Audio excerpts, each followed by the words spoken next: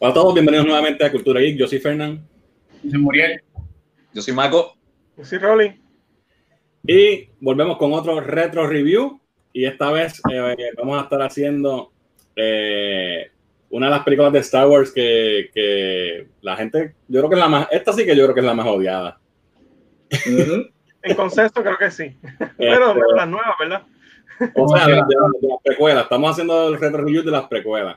Correcto. Y es Attack of the Clones, episodio 2 de Star Wars, las precuelas. Aquí por primera vez vemos a Anakin adulto. Es la primera película con Hayden Christensen. Y, mano, esta película introduce un montón de cosas también al lore. Igual que la anterior de estas películas de las precuelas, sirven su propósito porque te expande el universo bien brutal. Eso es lo más que yo he podido captar ahora que las estoy rewatching. Y te soy bien honesto, a mí esta película me gusta más que episodio 1. Y no y tiene fallas, porque tiene muchas fallas. Pero no es tan mala como para tanto odio, que todo el mundo dice que es la peor. ¿Qué piensan ustedes? Estoy de acuerdo. Entiendo que no es la mejor de todas las tres, pero sí es introducir. Yo creo que la cosa más importante, que en teoría no son los Stormtroopers, son los clones, pero lo más reconocido de Star Wars son los Stormtroopers. Básicamente los clones es el preámbito de eso. Para mí esta película sí es mucho mejor y es Star Wars. Tiene más feeling de Star Wars que la primera. Como la primera era más política, esta es desde el principio ya, o sea, tenemos ese feeling de que estamos en Star Wars. Sí, creo que para mí no es la mejor de las tres, porque a mí me gusta mucho Revenge of the Sith, pero no es la peor. Marco. Pues mira, yo la acabo de ver también. Yo la tenía en último lugar y creo que la cambié. Creo que ahora me gusta más que The Phantom Menace. Por lo menos me gustó más hoy. Tiene mucha acción, introducción, como tú dices, de muchas cosas bien importantes. Es la primera vez que vamos a ver a Jango, la primera vez que vemos los Clone Troopers, la primera vez que vemos al Jedi en grupo como tal, en batalla. Y para mí, la película está bien. It's okay. Para mí, los puntos bajitos es el romanticismo de Anakin y Padme. Esas son las partes que a mí como que me dan ganas de ir al baño. Estoy de acuerdo. Y yo creo que me pasa igual que Marco, viéndola hoy, la acabo de terminar literalmente hace unos 10 minutos. Wow, siempre como que la he puesto en el último. Y sabes que esta película es mejor que Episode 1. Definitivamente sí. Es una película que tiene un film más de Star Wars. Hablábamos cuando hicimos el review de Episode 1 de la guerra épica. Esto fue una guerra épica. Ya, no, definitivo. Sí, es superior, mucha más acción, todos los Jedi juntos, ver Jedi en su prime peleando por primera vez, Yoda peleando por primera vez. Yo creo que el odio está, sí, de acuerdo con lo del romanticismo, eso lo vamos a hablar más en detalle, pero en general es mejor que la 1. Yo creo que la 1 es la peor de las precuelas. Sí, porque esta es más divertida, te mantiene todo el tiempo entretenido, yo pienso. Incluso las escenas de romance son forzadas, es verdad, y no funcionan bien, pero hay momentos que sí, que funcionan, incluso en esas escenas, y lo vamos a hablar cuando estemos en el rundown de toda la película. Pero estamos de acuerdo que overall, ha cogido más mala fama de lo que merece. Yo, de verdad, me sorpresa y dije, wow, esta película está bien. I like it. Sí, yo hacía muchos años que no la veía y de verdad que me sorprendí yo mismo. Sí, estoy igual que Marco, definitivamente, de acuerdo totalmente. Y mira que lo hemos discutido nosotros acá tras bastidores, que todo el mundo dice que es la más mierda. Yo siempre la he puesto un poquito más alto, pero porque a mí me gustó. Pero sí, el feeling general, ¿verdad? En toda la fanaticada es que es la peor. No es la peor. No es la peor. Cosas malas que tienen, sigue siendo los mismos problemas. El diálogo de George Lucas en el libreto es fatal en muchas partes. Las actuaciones no son las mejores, empezando por Hayden Christensen, que estaba crudito. Exacto. A mí, personalmente, yo pienso que a George Lucas se le fue la mano con el green screen y es demasiado estéril. La película se nota mucho que los efectos se nota mucho que están en un green screen. Debió haber habido más efectos prácticos. Carece de vida. Se ve que... Sí, entonces tienes una batalla bien épica con unos nítidos, pero... ¿Cómo? Y se nota la diferencia cuando tienes un actor live y tienes un CGI al lado. Sí, o sea, hay personas que son CGI y se nota mucho. O incluso miran las miradas. Cosas como que están en Genosis, por ejemplo, y el pelo está quieto, no hay viento, y entonces atrás tienes un sitio de arena, y entonces no se ve esa integración que pues ahí sí. So, vamos al rundown de la película. La película empieza. Es larguita, by the way, 2 horas y pico. Es larguita, sí, es larguita. Sí. La película empieza con el decoy de Amidala que explota, ¿verdad? Porque están tratando de matar a la ahora senadora Amidala. Tenemos esa escena donde ella continúa, ¿verdad? Con sus decoys desde Phantom Menace, y es la última vez que vemos un decoy también, yo creo. No sé si volvió a salir más. No vamos a ver ningún decoy, ¿verdad? No, en el 3 no salió. Y en el momento donde más lo necesitaba, que era cuando estaban atentando su vida, pues dejó de usarlo. Exacto. Que después de ahí, pues vamos a la oficina de Palpatine y tenemos a todos los senadores ahí, a los bureaucrats. Está Bail Organa, que lo vemos por primera vez. Está el tipo ¿cómo se llama el tipo que tiene, es azul y tiene como unos cuernos para arriba y para abajo? Que ese es como que el mano derecha de Palpatine, ¿verdad? En el Senado.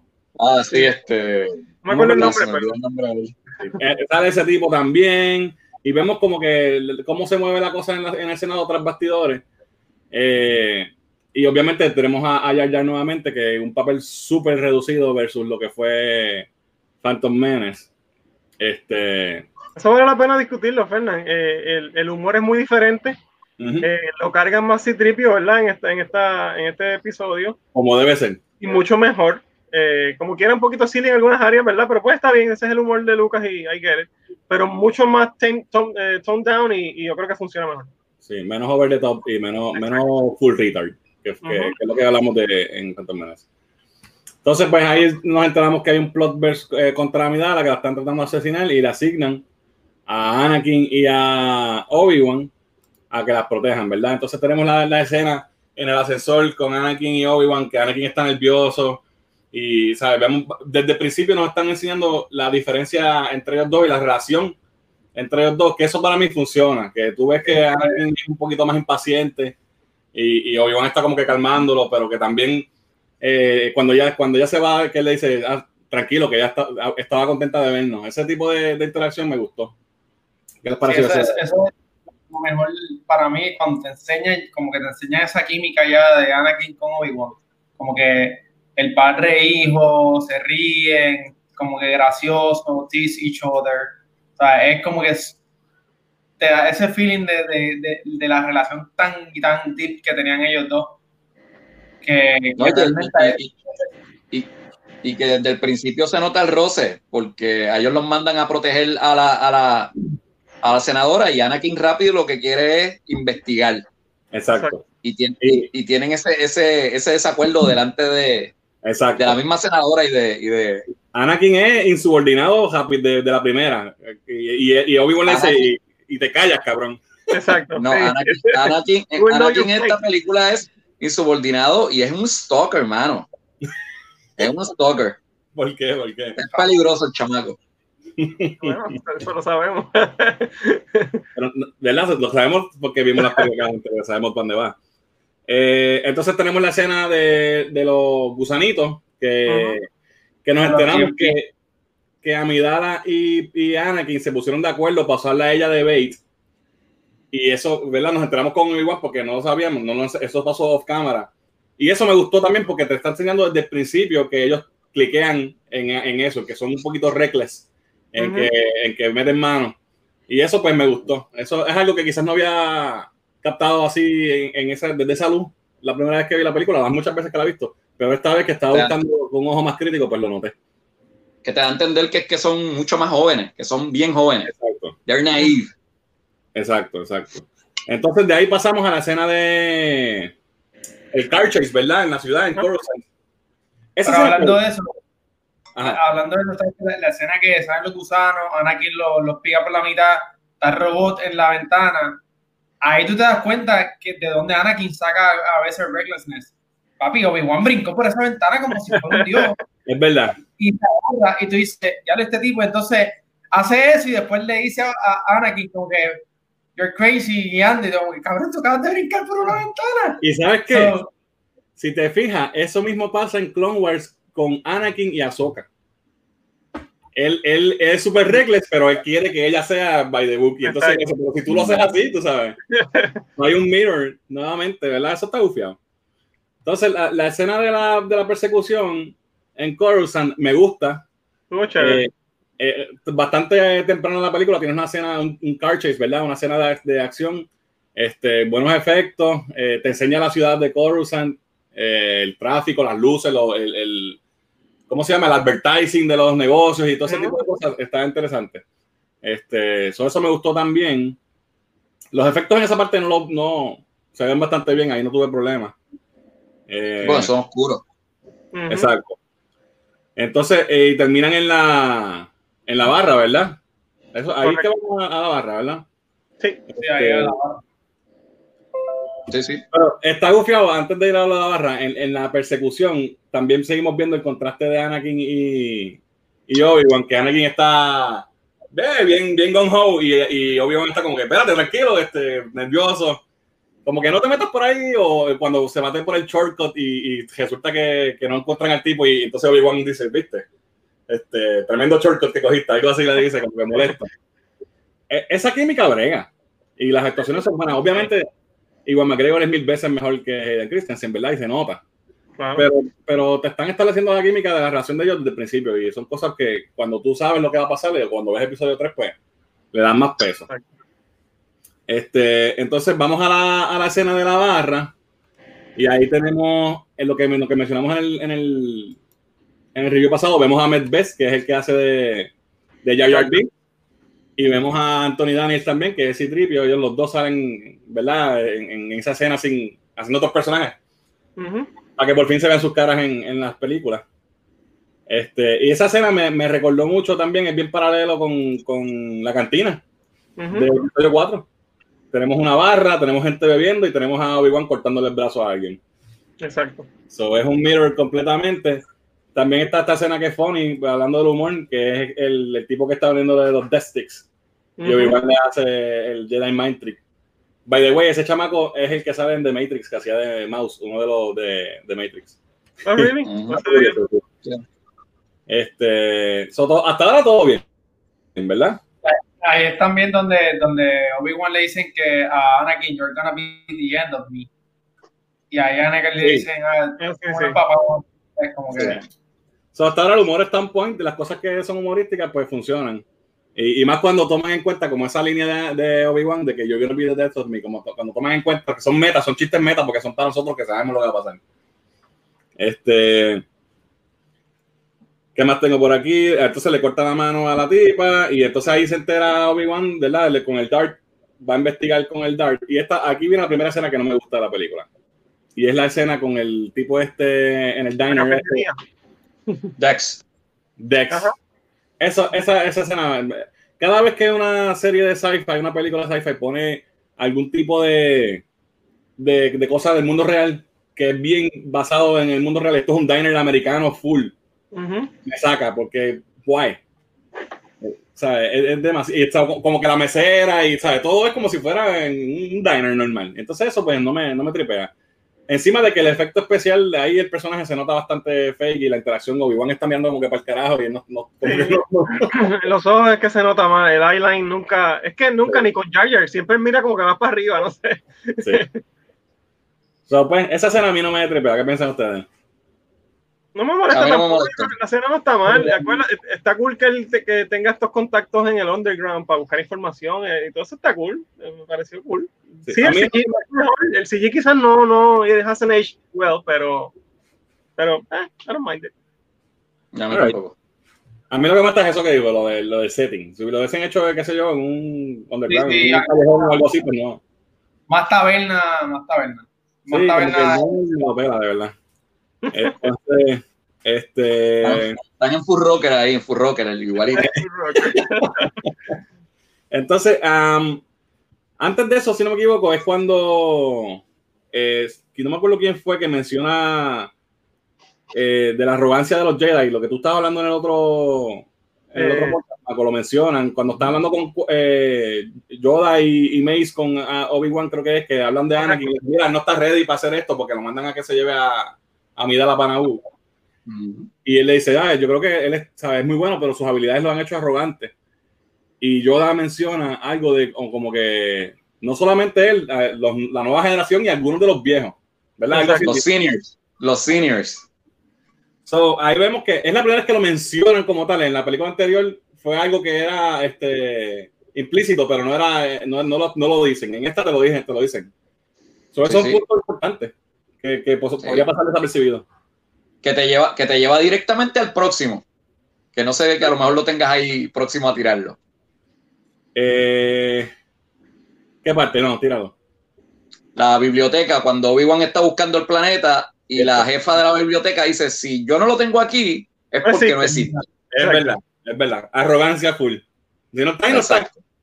Es verdad. Exacto. Entonces, algo que me gusta de esta película, viendo esa parte del plot, ¿verdad? Ya vimos que Obi-Wan va a averiguar dónde está el planeta y no está, y van de los nenes, que by the way, vemos los primeros younglings, ¿verdad? Son todos los que Anakin va a matar en la próxima película. Ahí el CG se ve feo ahí. Fatal. Sí. Entonces, ven acá, ¿esa será Ahsoka? No, ¿verdad? No, porque ya la confirmaron que no es. no se parece ni güey. Que lo que me gusta también de esta película, del plot como tal, es que hay un plot como un secret blood, un who did it de esto, ¿verdad? Como que qué está pasando con la cuestión de los clones, quién hizo la orden, ellos no sabían nada, o sea, hay un misterio. Y eso es un elemento que no necesariamente hemos visto antes en Star Wars, un elemento de mystery que hay que, ¿verdad?, descubrir qué fue una investigación. Eso también está bufiado. No sé qué piensan ustedes, ¿verdad? Sí. Entonces, mandan a Anakin con Amidala para Naboo, y entonces ahí es la primera vez que él le habla a ella sobre Obi-Wan y lo que él piensa que lo está aguantando, que él está listo para las trials y no le dan break. Y bueno, antes de eso, Fernán, hay una escena importante con Anakin y Palpatine, que Palpatine le dice, tú vas a ser el más grande de los Jedi, ya tú ves que lo está indoctrinando antes de irse para Naboo, que bueno, te dieron una misión por primera vez, tú ves, o sea, ya lo está maquinando, y en parte él parece que la relación viene de tiempo, porque cuando ellos hablan, él menciona como que ha sido tu guidance, o qué sé yo, exacto. So, ya hay un foreshadowing ahí de que ellos tienen una relación de tiempo, so, te hacen más plausible lo que vamos a ver luego, ¿no? Y eso me gustó, esa escena es un setup bien chévere. Y al principio de la película, Anakin y Obi-Wan hablan de eso, como que Anakin le dice a Obi-Wan, yo lo respeto mucho, o sea, como que él es bueno. Hablan de sus visiones diferentes de cómo ellos ven a Palpatine. Los políticos, en general. Ajá. Que eso es importante. Entonces, vamos a esa escena entonces donde Anakin le dice eso a Amidala de que está fair, qué sé yo, lo vemos medio whiny, ya sabemos de dónde salió Kylo Ren tan del abuelo. Sacó del abuelo. Y ahí también está gufiado, no sé si es en esa escena que ellos hablan sobre cómo tú harías las cosas cómo tú manejarías la política. Yo creo que eso fue más después, ¿verdad? Eso es cuando están en Naboo. Sí, correcto. Ok, pues entonces ya mencioné que aquí la película entonces se va a dos historias. Seguimos a Obi-Wan y seguimos a Anakin. Para los efectos vamos a seguir cada uno aparte para no tener que entrelazarnos. Algo que quería decir rapidito de eso, no sé si lo notaron, hoy lo noté viéndola. Hay unas escenas bien cortitas, cortes bien rápido, como que está tres palabras y pan y vuelven para allá, como que el pacing ahí a veces va más rápido, va más lento. Ahora pone una escena en el medio ahí nomás para hacer algo bien sencillo de 2 palabras entre Anakin y Amidala quizás, y después corta bien rápido, y como escenas bien cortas, bien pequeñas, no sé, como que se veía raro. Sí. Y son varias. Sí. Hay escenas cortadas, hay una escena, un deleted scene de que Anakin va con Padme a la casa y conoce a los papás y todo. Que eso no estuvo en la película, que a lo mejor hubiese ayudado a que fuera mejor. Porque el problema vamos a irnos por el lado de ellos, para sacar esa historia en el primero y después vamos a Obi-Wan. El problema de todo el romance de ellos es que no es creíble, porque no tienen tiempo suficiente. A mí no se ven hace 10 años, lo dicen desde el principio. Y el tiempo que pasan juntos no es tanto como para un amor bien brutal, como que no tienen cosas tanto en común, porque él ve las cosas de una forma, y ahí iba con lo de la conversación de ellos sobre cómo debe funcionar la república. Exacto. Sí. ¿Por qué se enamoran? No es real y es bien coralito, porque Anakin dice unas cosas de que desde, qué sé yo, que no puedo respirar, que si... en serio, mano. Desde que él llega, cuando llega él como Obi-Wan la primera vez, que la ve por primera vez, le dice que es bella y que sí, ¿sabes? Como que él es bien hard, le tira demasiado duro. Sí, es demasiado. Pero está bien, yo puedo entender que él lleva todo este tiempo chulado de ella y cuando la ve está intenso, whatever. Pero lo que realmente no funciona es que no me creo el amor. No hay tiempo suficiente. Hay partes de ellos que funcionaron para mí, pero la mayoría no. Para empezar, esta escena donde ellos están en el balcón, que by the way, para mí se ve espectacular. Se ve preciosa en esa. Bueno, en toda película realmente, pero en esa parte se ve. Sí, ella se ve muy bien en la mayoría. Sí. Entonces, ahí ellos se besan y no hay ningún contexto, no hay nada primero de eso que te va a creértelo. Si hubiesen puesto la escena del picnic primero, que yo creo que es una escena que funciona mejor. Ese era el cero para el beso primero, estoy de acuerdo. Exacto. Ellos están riendo, están conversando, ella le cuenta del novio que tenía y él se pone como que celoso. Esa escena funciona. Pero entonces los pusieron a besarse antes de eso. Hay un error de que Lucas con el romance, no, Lucas no brega con eso. Eso no es lo de él. No es lo de él. Entonces después tenemos otra escena de ellos comiendo, que está ok, chévere, y después tiene la escena esa que dice Mako, donde él está, no puedo respirar. Sí, mano. Demasiado dramático. Mano, hay una incomodidad en esa habitación, bro. Es cringy, literal. Es como que te da... Sí, está bien cómodo. Y esa escena, yo creo que le cortaron algo, no sé, porque es que como que es muy abrupta. Va y están ellos así sentados de momento de frente en el fireplace, como que sin contexto. ¿Por qué se sentaron ahí? Hay una escena, si te fijas, cuando ellos van en el transporte, sabes que ellos se van como con la gente normal y Arturito le trae como comida y ellos están bien cerquita también, como que, ¿sabes? Como que, Pero ahí hay una escena borrada también que él estaba soñando y ella le pregunta, eso está en los deleted scenes. Okay. Que pues también eso, yo creo que le editó mucho y no funcionó. Sí, de momento están ahí pegados, así, casi, yo creo que... Sí. Y se están empezando a conocer, yo no sé, el segundo día. 2 días de que se vieron. Pero fíjate, la escena esta del romanticismo coralito, como dice Mago, sí, cuando ella se echa para atrás y le dice, no podemos porque nuestras vidas, qué sé yo qué, ahí pues funciona, esa parte sí, y él le dice, pues, we can keep it a secret, y esa parte, ahí lo arreglaron, pero ya el damage estaba hecho, no estaba bien. So, de ahí entonces él tiene la pesadilla nuevamente y decide ir, dice, me voy para Tatooine, ¿verdad? Que está soñando con la mamá. Dice que se va con él. Exacto, y él dice, pues vámonos. Y llegan a Tatooine y tenemos varios reencuentros o encuentros por primera vez. Pues, vemos a Watto, que se encuentra, y esa parte me gustó, que lo reconoció y como que qué sé yo, y vemos que Watto está jodido desde que perdió todo en el pod racing de la 1. Se entera de que vendieron a su mamá, a los Lars, y pues van para allá, para el área de episodio 4, ¿verdad? Del home de Luke. Y entonces, esta imagen me pareció interesante. ¿Te acuerdas el póster de episodio 1 con el nene y la sombra de Darth Vader? Correcto. Sí. Si te fijas, esta imagen, la sombra parece el mismo domo de Darth Vader al final, con las dos sombras juntas. Que yo creo que es una buena imagen que realizaron aquí para vendernos ese foreshadowing. Eso me gusta. El preámbulo que va a pasar, que pasó en esta escena, porque esta es la escena donde tú te das cuenta cuando en la rabia de él ya explota. Exacto. Me gustó también cuando van a la casa de los Lars, que se sientan en la mesa, que es el mismo shot exacto, en el mismo ángulo de la mesa, ¿sabes? Eso estuvo cool, eso me gustó. Sí, y conoce a Owen Lars, conoce a Anne y a su padrastro, ¿verdad? Como quien dice. Entonces, pues se entera de que Smith se la llevaron los Tusken Raiders y arranca para allá, ¿verdad? Otro shot brutal que me encanta de esta parte, de esta secuencia, esta escena se ve brutal con los soles atrás y él ahí determinado de ir para allá a buscar a su mamá. Visualmente, muchas cosas buenas en esta parte. Entonces encuentra a Smith, la peor actriz del mundo. Pero la muerte le quedó bien. Bueno, sí. Dijo Annie y se murió. I love you. Y se murió. Por lo menos le actuó mejor que en la primera. Y entonces aquí es que vemos la primera vez el hit verdadero de la furia de Anakin. Y esta parte a mí me gusta.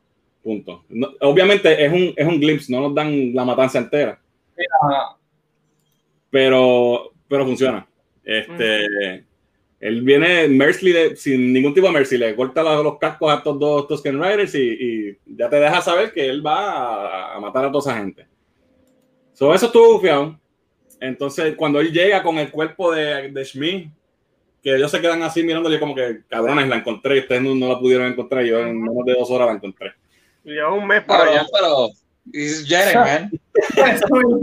A mí, pero igual, yo ahí como que, estos morones. Cabrón, el esposo perdió la pierna tratando de salvarla. Tenía una silla de ruedas, podía tirarse ahí y volando en la silla. Pero anyway, esa escena quedó brutal también, porque tú lo ves a él como que bien molesto y como que la encontré y ustedes no hicieron nada. No sé, así yo lo tomé. Antes de movernos, hay que aclarar que ya aquí vemos el recklessness de Anakin, porque Anakin cuando tiene la pesadilla, él le dice a Padme, yo me voy a buscar a mi Mai, yo lo siento. Exacto. Lo que pasa es que ella se va con él, pero el plan de él era dejar su misión, su primera misión, abandonarla y irse a buscar a su mamá. Pasa que ella es igual de reckless que él y se va con él. Exactamente. Es lo único que tienen en común. Sí, ellos son rebels. Entonces, pasamos a la escena de... Esta escena me gustó, aunque mucha gente... Es un meme realmente, esta escena se convirtió en un meme. Cuando Anakin está en el taller y está arreglando las cosas y dice, mira, a mí la vida es más fácil cuando estás arreglando cosas, algo así. Que es un throwback a lo que él hacía antes cuando era niño, ¿verdad? En Tatooine. Lo ata también. Y tiene esa conversación con Padme y ahí ahí es que él dice, I killed them all. Y, ¿sabes? Maté a todo el mundo, the women and children too. I hate them. Ahí ponen la música de Darth Vader, ¿no? Ahí, en esa escena. Sí. Correcto. Cuando él dice que está bien trotón él ahí en esa escena. Sí. Que también, él no sabe, en ese momento, o sea, un actor que hubiera tenido esa carisma para poder hacer esa parte, le hubiera quedado mejor, pero es que él estaba fresita. Por eso era mucho para él. En aquel, tú sabes. Aparte de que el diálogo y, ¿sabes? La dirección a lo mejor no era la correcta. Pero por lo menos realmente hubiera hecho menos pendejo. Bueno, tiene las lagrimitas ahí, si te fijas, se le ve un poquito más o menos. Por eso yo me tiro 2 gotas y ya parezco que estoy llorando. Entonces, de ahí, vamos entonces ahora a la línea de Obi-Wan, ¿verdad? Porque hasta ahí llega la historia de Anakin antes de entrelazarse de nuevo con Obi-Wan. Correcto. Obi-Wan ya habló con el tipo en el diner y ya encontró el planeta, ¿verdad? Que fue donde hablamos de eso. Camino. Él llega a Camino. Esto es otra parte que también me gusta. Me gusta lo del misterio que estaba mencionando ahorita. Como que, ¿no? Que si Maester Sifo Dyas fue el que ordenó hace 10 años y él dice, pero este tipo se murió. Y esa dinámica me gustó. También ver todo la maquinaria de cómo crean los clones y todo este tipo de cosas que está pasando, pues también me pareció interesante. Y entonces, obviamente, conocemos a Jango. Vemos a los clones primero, antes de conocer a Jango Fett, vemos a los clones. Y entonces ahí se ve, ahí le hicieron como un efecto a la cara a Temuera, ¿verdad? Exacto. Ese no te muera, ese no te muera. Son un actor joven. ¿De verdad? Sí. Ese no te muera Morrison puesto joven. Eso es otro actor. Ok. Que se No sabía eso. Un lookalike. Sí. All right, pues entonces de ahí pasamos a la introducción de Jango Fett. ¿Qué piensan de Jango Fett ustedes? ¿Esto es un cash grab para coger al crowd de los que son fans de Boba Fett o funciona? ¿Qué piensan ustedes de eso? ¿Por qué Jango Fett? ¿Por qué tiene que ser un clon de un, ¿sabes? ¿Por qué tienen que ser clones de un Bounty Hunter? Yo estoy de acuerdo que creo que sí, que es por eso mismo, por la popularidad de Boba Fett, y pues vamos a traer un Mandalorian ahí también. Contestar Pero para la pregunta. me gusta Jango y me gusta la escena de que me imagino vamos a hablar ahora de cuando ellos pelean con Obi-Wan. Primero conocemos a Jango en el cuarto y está Boba Fett, que es el nene que es peor que el que hacía de Anakin. Ese sí que es malo de verdad, mano. Ese nene sí que no sirve. Oye, la única cara sabe hacerle cara de malo. Todo el tiempo estaba molesto. Desde que entró. Fatal. Y ya está. Habíamos hablado, ¿verdad, Marco? Estábamos hablando de cómo se vería él ahora con el traje de Jango Fett, si fuera él, o de Boba Fett, y se ve brutal. Hay fotos en internet, tipo 8 cosplay de eso y se ve brutal.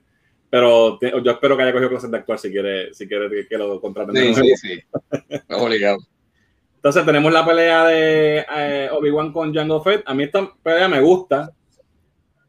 No es cortita, es bastante larga, tiene un par de encontronazos, le tira el cohete. Por primera vez vemos el cohete del Mandalorian que funciona. Lo amarra con la cuestión, se trepa en la nave, ¿sabes? Está nítido. Obi-Wan se cae y tiene que volver y subir por el ascensor, lo que sea, y salir, y le tira el tracking device. Esa escena me gustó también, no tengo problema con ella. Y después de eso, vamos a la parte de ellos donde están en la persecución en los asteroides. Que esa escena me tripea. Y la recuerdo vivamente de que en el cine, el efecto del sonido de los seismic charges. Me acuerdo que en el cine, yo nunca vi, porque como que explota primero y después que suena. Sí, porque hace un silencio primero. Exacto. Eso quedó súper nítido. Y son cosas, ¿verdad? Originales, y que establecen cosas que vamos a ver más adelante, especialmente en Clone Wars, ¿verdad? Que es lo que sigue en la línea del canon a esto. Eso estuvo bufiado también. Y entonces, de ahí vamos a Geonosis, porque, ¿verdad? Obi-Wan engaña a Jango Fett, se esconde en un asteroide y lo sigue después a Geonosis. Y entonces vemos una escena que me pareció un paralelo que en los cambios que va de una historia a la otra, vemos a Obi-Wan como que escuchando vemos a Kanduku por primera vez, by the way, en esa parte. Y él está escuchándolos a ellos, a los separatistas que están hablando en un meeting, y hace un corte y va a la escena de Anakin overlooking a los Tusken Riders. El mismo shot. Que eso es lo que me gustó también. Sí. Pues entonces vemos ahí hay una escena, Fernán, después que cuando llega Obi-Wan a Geonosis, que está escondido y están pasando los Viceroys y Dooku, y en ese preciso instante que él llega están hablando de que van a matar a Amidala o si ya la mataron, o sea, que tiene una puntería para escucharlo ahí en el momento preciso. Es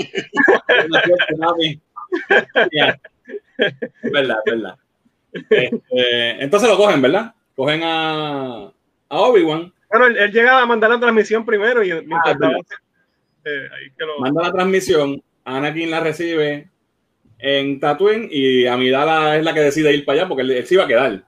Porque desde Cancel le dijo, no, te quedas ahí con Amidala y nosotros pegamos con esto. Y entonces ella fue le dijo, no, pues yo me voy y si tú me quieres proteger tienes que irte conmigo. Que hay más de lo que ellos tienen en común, ¿verdad? Del recklessness. Entonces cogen a Obi-Wan y tienen esta interacción con Kanduku. Kanduku a mí me encantó como él lo hizo Christopher Lee. Brutal. Ese tipo el espionaje, o sea, Nazi Killer, ¿qué más? Sauron, tú sabes, de todo. Drácula. No.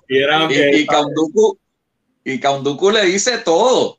Le dice la verdad del principio a fin. El Senado está controlado por Darth Sidious. Exacto. Ustedes no lo pueden ver. Si no es por él les dio el final. No saben nada. Los Jedi no se enteran nunca porque él le dice todo ahí. Con un guille cabrón. Y Obi-Wan dice, no, I'll never join you. Y él dice, ok, pues, ha jodido. Pero él lo hace ver como que él está en contra del Sith Lord y qué sé yo. Sí, lo invita. Exacto.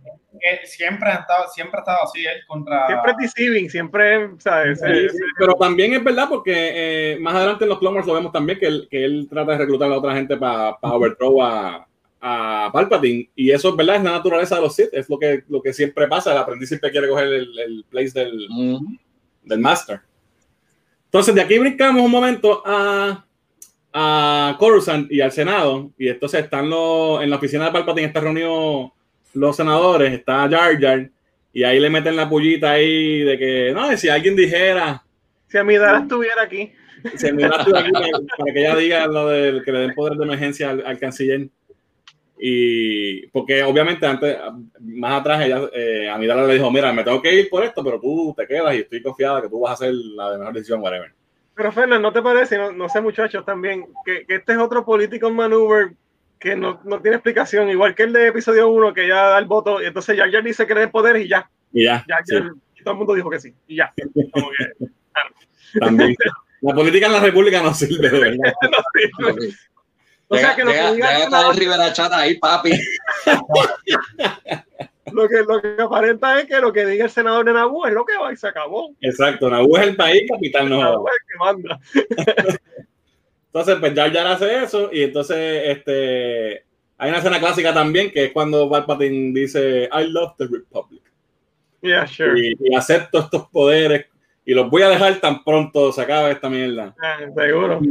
Llevaba ya un montón de años en el poder, 10 años en el poder. Y viste cómo lo van poniendo cada vez más grotesco, ¿sabes? Porque uno estaba... Bueno, pero pasaron 10 años. Sí, pero es más allá de la edad, es como para que se vea malo, no sé. Sí. Parece que esa es la intención. Entonces, de aquí brincamos a la escena que menos me gusta de toda la película, la secuencia que menos me gusta, que es cuando Anakin y Amidala van a rescatar a Obi-Wan y se meten en la factoría esta de robots. Eso fue una mierda, honestamente. Muy larga, muy pelona. ¿Sabes? Sí. No hay forma que ellos sobrevivieran a ese revolutoso que le pasó allí. De hecho, si no me equivoco, esa escena fue añadida luego, no estaba originalmente. Ellos querían tener una parte más de acción antes del final y creo que añadieron ese sequence, si no me equivoco. Sí, creo que había escuchado algo así. Demasiado. Buenísimo. Sí, demasiado extendido. No era necesario tampoco. Ya al final tenía. ¿Cómo? Que ya al final tenía mucha acción, ¿sabes? La última. No hacía falta. Sí, fue necesario. Entonces, ahí está la parte de humor también, cuando le cambian la cabeza a Citripio con el Battle Droid, que está pelón, ahí está se me fue la mano. Pero tengo que admitir que me reí. Cuando lo vi en el cine me reí, cuando lo vi anoche me reí. Especialmente esta parte cuando dice, Die, Jedi Scum. Tengo que admitir que me hizo reír, pero también está pelón, se le fue. Ahí vemos a Artudito volando. Que Handy hubiese sido ese poder en las otras secuelas, ¿verdad? No sé por qué le quitaron los poderes. Él evoluciona para atrás, al revés. Él pierde cosas. Con los años pierde las cosas. En vez es como Benjamin Button. Qué mal. Entonces... De upgrades le hacen downgrades. Y entonces aquí vamos a la otra escena que yo creo que estuvo de más, pero no me molesta tanto, que es la escena de los animales y las bestias estas. Pero antes de eso, cuando Amidala y Anakin están en el carruaje, que ella le dice, mira, ¿sabes qué? I love you, no me importa, nos vamos a morir, que se chave. Y entonces ahí es él quien dice, espérate, pero no habíamos quedado... Hubo un reversal ahí que me gustó, y tenemos este shot clásico de ellos dándose el beso mientras van saliendo, que también quedó súper bien. Y entonces pues pasamos los amarran a los palos esos, a las columnas, y vemos hay una escena con Obi-Wan que está funny, que él le dice como que, tremendo plan. Que iba a rescatarte y él, pues mira, te quedó muy bien. Eso quedó bufeado. Entonces toda la cuestión con las bestias está stupid. Se ve fake también, se ve un poquito fake y el cine. Eso estuvo de más también. No hacía falta, si tienes esta batalla brutal, qué sé yo, cortarlo un poco, no sé, ahí como que se le fue el avión también. Pero nos dio una excusa para que el tigre ese le rompiera la camisa a y pudiéramos ver de verdad más sexy. Sí, pero los animales están charros, los efectos no se ven tan bien. Aquí en esta parte es donde más se nota el green screen en toda la película. ¿Sabes? Se nota que ellos no están ahí, no hay un viento que les mueva el pelo. By the way, el peluquín de Obi-Wan en esta parte se ve fatal. Papi, Jesus Christ. Y esta fue alguna de las partes que más me molestó en cuanto a los efectos fue en Geonosis, porque no les quedó bien desde aquí para adelante, toda la parte de la guerra. Hay muchos shots que no se ve el efecto de que ellos realmente estén allí, de que haya polvo volando, de que el viento están en la nave y el pelo está quieto, ¿sabes? O bien poco viento y no me lo vende. Pero también nos trajo, ¿verdad? Esta parte nos trajo la primera escena que, como tú decías, Rolly, al principio, de todos los Jedi juntos. Antes de eso está Jango arriba con Dooku y con el otro tipo mosquito de Geonosis, que no sé cómo se llama. Gunray. Habla así. Está en Gunray y está en este tipo. ¿Qué se llama ese? No me acuerdo el nombre. Entonces ahí llega Mace Windu, esa parte está nítida. Llega Mace Windu y vemos por primera vez el lightsaber violeta. El único, ¿verdad? ¿Alguien más tiene un lightsaber violeta? No sé si en los muñequitos alguno más, pero bueno, pues, y entonces pues vamos ahí vemos la pelea porque ya mataron las bestias, entonces vienen todos, los atacan con los robots y ahí vemos la primera escena de Jedi en equipo peleando. Tenemos esta escena de ellos en un círculo, todos con sus espadas. Esa parte yo en el cine yo me acuerdo que estaba pompeado de Dios. Son unos visuales chéveres. ¿Qué les parece esta escena y de toda esta guerra aquí cuando llegan los troopers y todo eso? Está brutal. A mí me gustó un montón. De verdad que sí. Es el mismo es la primera vez que podemos ver Jedi así, ¿verdad? Y del outcome de lo que publicó Lucas a esa guerra, a ese rescate fueron 212 Jedi. Quedaron 30. Wow. Pero eso no se vio. No se vio a esa magnitud. No se vio así. Pero sí se ve más morir varios. Lucas, ese es el count de la pérdida. Wow. Y entonces ahí también vemos a la muerte de Jango Fett. Que viene Mace. Que, by the way, viéndola ayer no estuvo tan épico como yo lo recordaba. Como que Samuel Jackson estaba como que medio, no sé, bueno, el tipo es viejo, ¿verdad? Pero no noté muy hábil, como que y le picó así como que por el lado y se quedó.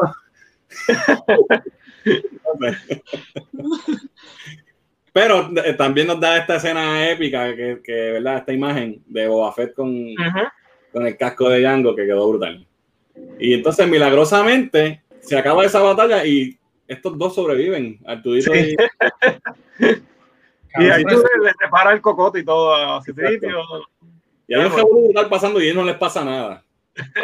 Es más suerte. También está gufiado cuando llega Yoda con los troopers. Esa parte también está brutal. Es como el cavalry, como cuando en Return of the King llega Aragorn con el ejército. Sí. No sé, quizás no a ese nivel, pero funciona. Y vemos a Yoda ahí dando órdenes. Mira, parquete aquí o tírale a estos cabrones. Eso quedó gufiado también. Vemos a los troopers en acción por primera vez. Y fíjate, los visuales de esa escena muy buenos y épicos, sí. De verdad, y las naves, toda la batalla, de verdad. Y fue bien risky porque todos los clones son CGI, mano. Está brutal.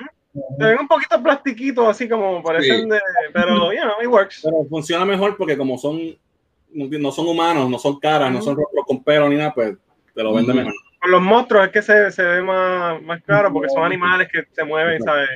Y cuando hay interacción con actores reales, se nota. De ahí Kanduku se escapa, se reúne con el mosquito y le enseña los planes del Death Star. El Death Star. No me acuerdo el nombre del tipo. No me acuerdo cómo que se llama. ¿Cómo? El cencerro. Le enseñan los planes del Death Star, que es un buen wink, ¿verdad? ¿Y cuántos años es esto antes de A New Hope? ¿Como 20 años? Wow, sí. Sí, más o menos. Te da la escala de ellos tienen los planes, o tienen que haberlo empezado a construir poco después de episodio 3. Se te dan como 20 años y tiene sentido porque es un fucking... Bueno, acuérdate que cuando episodio 3 se acaba, que Palpatine y Vader están viendo la construcción. Exacto. Y ya están pesados. O sea, exacto. ¿Cuántos años Luke tenía cuando apareció? ¿Tenía cuánto? ¿10 y pico? ¿18, 19? 18, 19. Sí. Ponle 20 años, ¿sí? 20 años. No, 20 años, sí. Más rápido que Puerto Rico hubiera construido eso. Sí, claro. Pero me gusta porque es foreshadowing de cosas que ya sabemos, pero lo ata. Todo eso quedó claro. Sí. Entonces, pues aquí vamos a la persecución de Gran Dooku, que está con una motorita y está esta gente detrás. Padme se cae y Obi-Wan Anakin quiere rescatarla y Obi-Wan otra discusión más. Esa escena me gustó porque él cuando le dice ¿qué haría ella? ¿Sabe?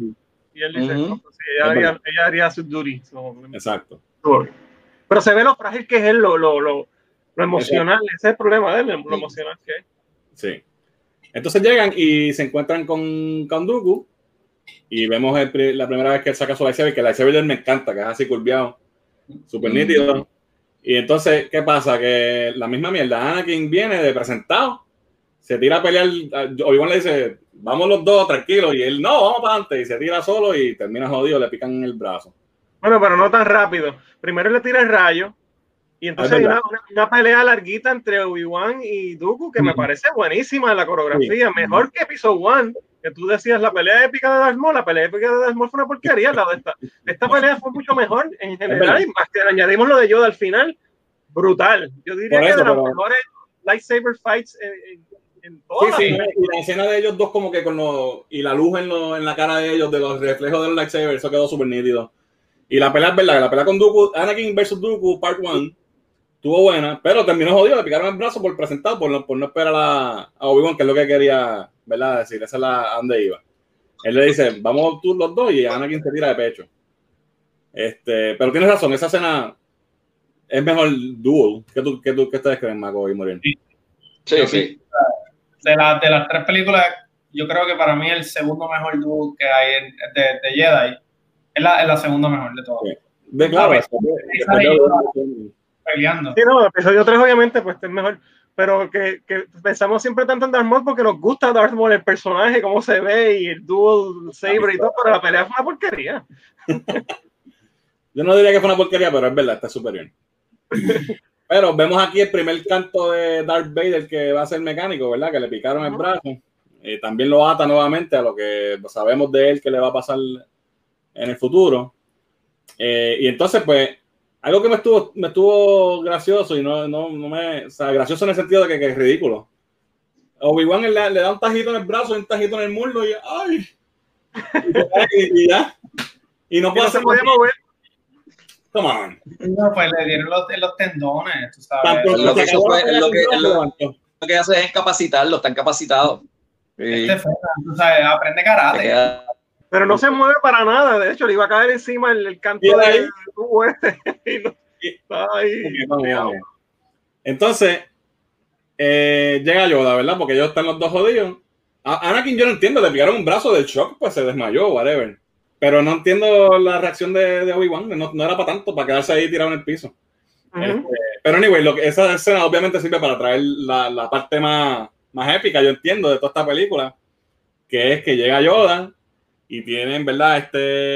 Back and forth, te tiro los rayos, él los cacha, toda esta cuestión, que eso, yo no sé cuál fue la reacción de ustedes en el cine, pero cuando Yoda sacó el lightsaber y empezó a pelear, el cine se quería caer. Fue como Avengers Endgame cuando cogió el martillo, o sea, yo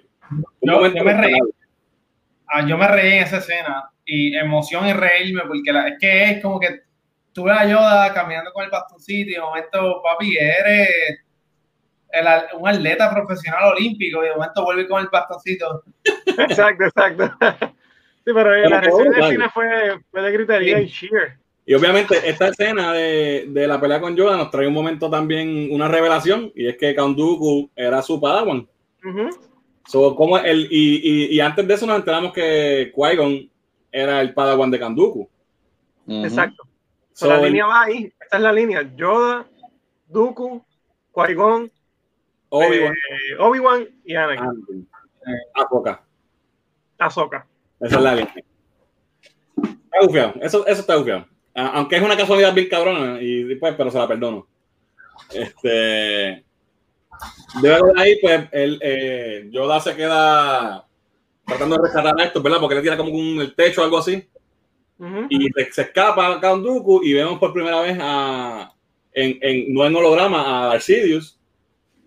Por un momentito corto, pero, ¿verdad? Los vemos por primera vez hablando en persona. Y de ahí, ¿qué pasa? Después se acabó, ¿verdad? Vemos el army. Sí, ahí se ven cuando los clones están entrando a las naves, que se ve brutal, ese shot se ve brutal. Sí. Para que se notan que son miles y miles y miles. Y son los Star Destroyers, o el modelo original de los Star Destroyers. Exacto. Te da un feel del Imperio ya desde ya, como que tú sientes ese feel del Imperio con las naves se parecen, son casi... Y ponen el shot de Palpatine con los senadores, esta vez Organa también como que preocupado y ellos viendo todo esto que está pasando. Y de ahí obviamente brincamos a la última escena, que es la boda de Anakin y Padme, que se casan y se besan, y entonces vemos a Artudito y a Citripio nuevamente, que están juntos, y ahí se acaba. Pues bueno, pero vemos el brazo de él también, que está sí, como la mano mecánica, es verdad. Exacto.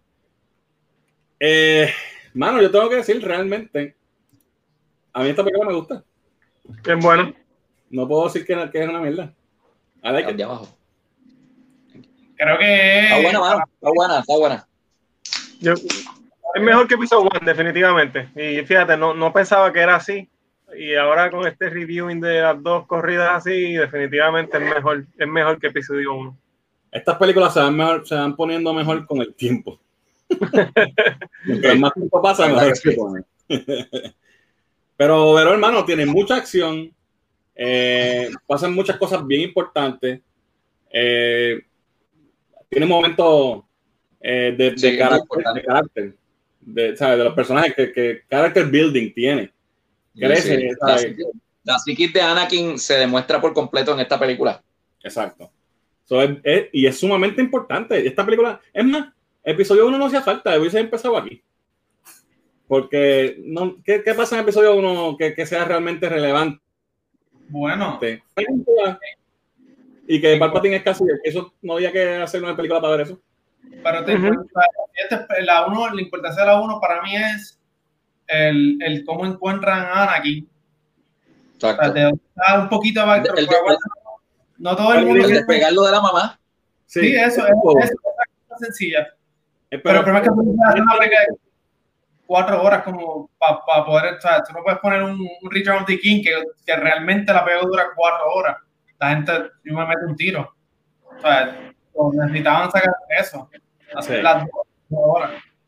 Pero el punto es que era innecesario. Tú puedes hacer una película con Anakin a esta edad y explicar un poquito la historia de que él se conocía a Amidala por tal razón y que estaba chulo de ella, whatever. O hacer un flashback o algo, qué sé yo. Sí. De verdad que sí. Y lo más importante que esta película tiene para mí, y es obviamente viéndolo con el tiempo y las cosas que han pasado después, es que es Clone Wars. Exacto. Todo lo que viene después, entre esta y episodio 3, y obviamente episodio 3, que para mí es la mejor de las precuelas. Hubo un cambio de opinión aquí entonces con Attack of the Clones. En mi caso sí. Pero yo creo que para mí lo que influye en mi opinión de esto, y sigo diciéndolo, es Clone Wars, o sea, la serie. Puede ser que sin la serie yo no pensara lo mismo. Fíjate, yo no he visto la serie como película, como quiera, me gustó más esta vez y creo que es superior a episodio 1 definitivamente. Es más Star Wars que episodio 1, es más aventura, es más de lo que tú buscas en esta serie. Sí, más el lore es más... Sí. Se siente mucho mejor. Bueno, pues, yo creo que estamos todos de acuerdo, no hay más nada que decir. La próxima, episodio 3. Ese es el próximo retro review. Vamos a terminar la trilogía de las precuelas. Así que nada, déjenos saber ustedes en los comentarios qué piensan de Attack of the Clones. Si ustedes son de los que dicen que es la peor de todas las películas de Star Wars. O si, ¿verdad? Al ver este podcast o escuchar este podcast y haber visto la película recientemente, quizás han cambiado de opinión, como nosotros. Así que recuerden que pueden seguirnos en nuestras redes sociales, en Facebook, Twitter, en Instagram, y también pueden escuchar nuestro podcast en todos los proveedores de podcast, ya sea Spotify, Apple Podcast, Google Play o Stitcher. Y nada, yo creo que eso es todo lo que tenemos por hoy. Así que estén pendientes para el próximo retro review de Star Wars Episodio 3 de Revenge of the Sith. Así que esto ha sido todo por hoy. Yo soy Fernán. Soy Muriel. Maco. Oli. Nos vemos en la próxima.